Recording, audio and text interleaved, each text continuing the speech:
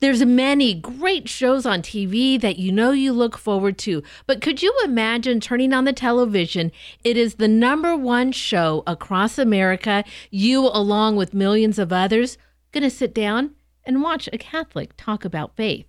Well, that was exactly the case for Bishop Fulton Sheen. He had a #1 show on television, and he spoke exactly that, of the faith. Now, so much has happened in the life of Fulton Sheen, many books that were written, and now we await, hopefully very soon, on news of his canonization.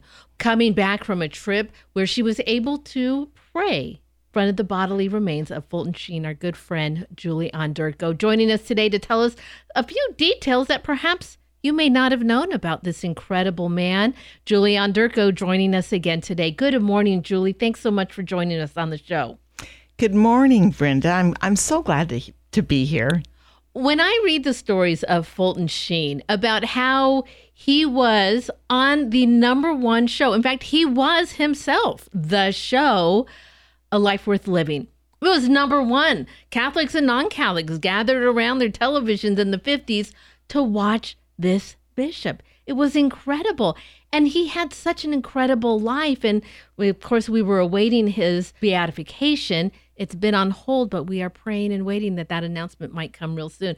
Tell our listeners a little bit about what you found out in a recent visit to Peoria. Well, I went to Peoria because my son and his family were moving there from Texas. So we did the caravan. It was quite a drive. It's a 14-hour drive. I made it with kids in the van. And it was an adventure, I will tell you. And we got to Peoria, and that was one of the conditions. Not really, I would have helped anyway. But my son had asked me, would I help with the move? And I said, yeah, if you can get me into Bishop Sheen when I'm there. And so they were doing a little bit of construction in the cathedral at St. Mary's, and so it was closed. They normally have it open, but they have it open for like 2 hours out of the day. And I'm like, Daniel, 2 hours out of the day when the public's there, can you get me in? He's like, I'll see what I can do. But he's brand new, so he goes to work on Monday. It's first day of work. Second day of work, there's no work. It's a holy day. They don't have work that day. So the third day of work, which is my last day in Peoria, he brings me with him into town to go to work with him. And he introduced me he said, this is my mom, and it's take your mother to work day. I thought that was cute. Fun. But so we went because the cathedral was not open because of the construction, we went in and had mass at the pastoral center. And afterwards, he just asked a few people, like somebody he knew, how do I get my mom into the cathedral? And there was a gal named Anna, and she was going to be going over there working. She took me in. So I had it in off hours for 3.5 hours to myself. Wow. And it's a stunningly beautiful cathedral. I took all kinds of pictures. It's magnificent. But Bishop Sheen's body is there in a side altar, and when he left Rochester, it was really quick. When the approval came to move him, because there was controversy about it.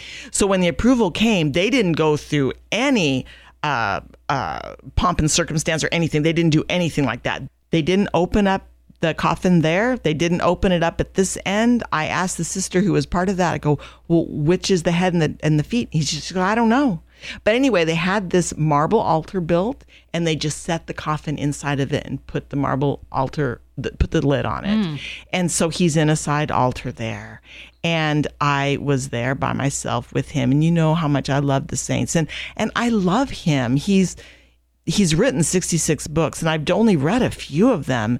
I think he's a better writer than a speaker, and he's known for speaking in his show. Exactly. But he also had this great love for the missions, and he was in charge of the propagation of the faith. And he was, when I went to they had this little museum there, but it was really well done for the space they had.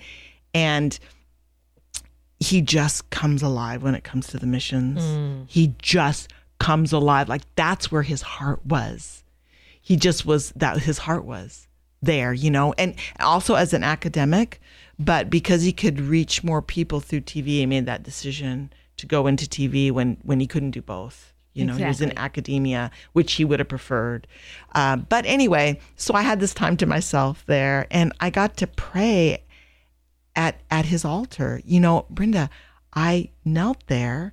I put my forearm on the altar where his whole body is, and I put my head down. And I prayed.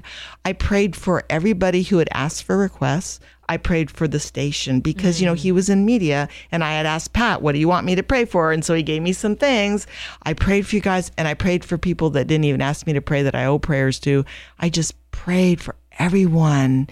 Then I kind of straddled the kneeler and sat there and prayed some more. So I prayed at one end and then the other end and of his body and just felt a great peace. I know I'm in the presence of a saint. I mean, around Peoria where they moved, it's very Catholic there. And there's a little boy, well, he's not little anymore. He's about 13 years old.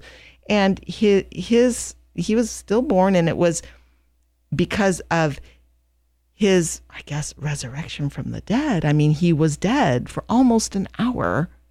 And through nonstop petition to Fulton Sheen, he started breathing and he lived, and no brain damage or anything. He's a normal boy. He lives in Peoria. He's a living witness to the fact that this man is a saint and needs to be canonized.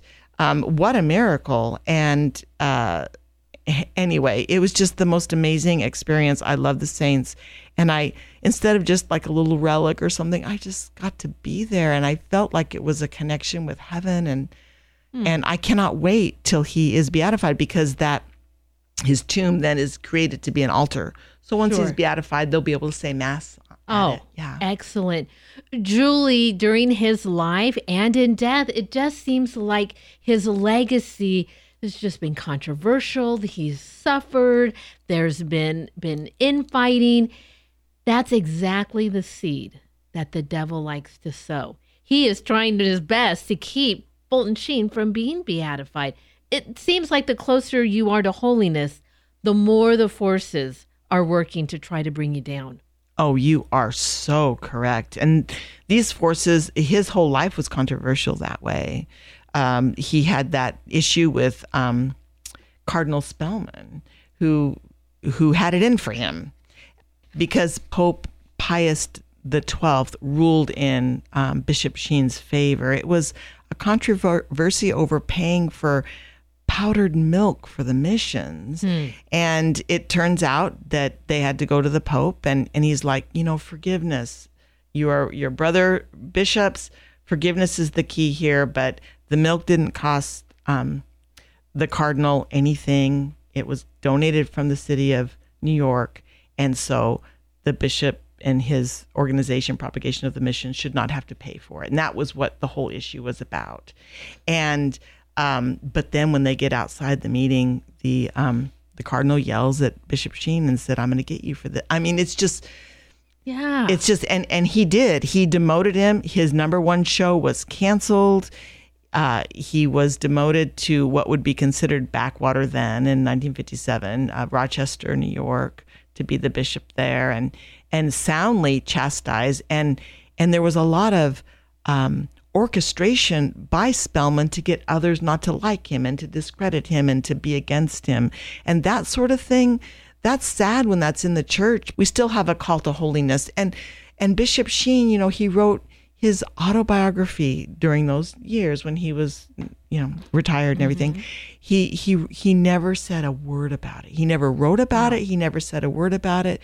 We know about this because of historical facts from others, but not from Bishop Sheen. Amazing. And he suffered greatly. And it's really hard to suffer injustice.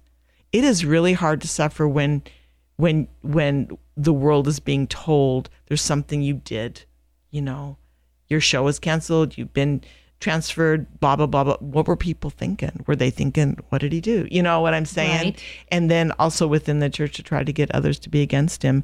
This is the devil at work. Oh, for sure. And even in death, in his canonization, we were awaiting his beatification, and then at the last minute, it was pulled.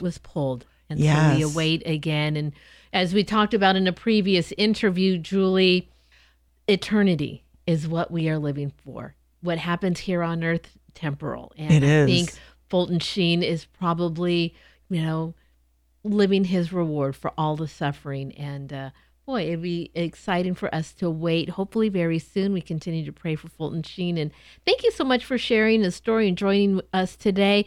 It's an important story I think many people were not completely aware of. So thank you so much. Oh, my pleasure.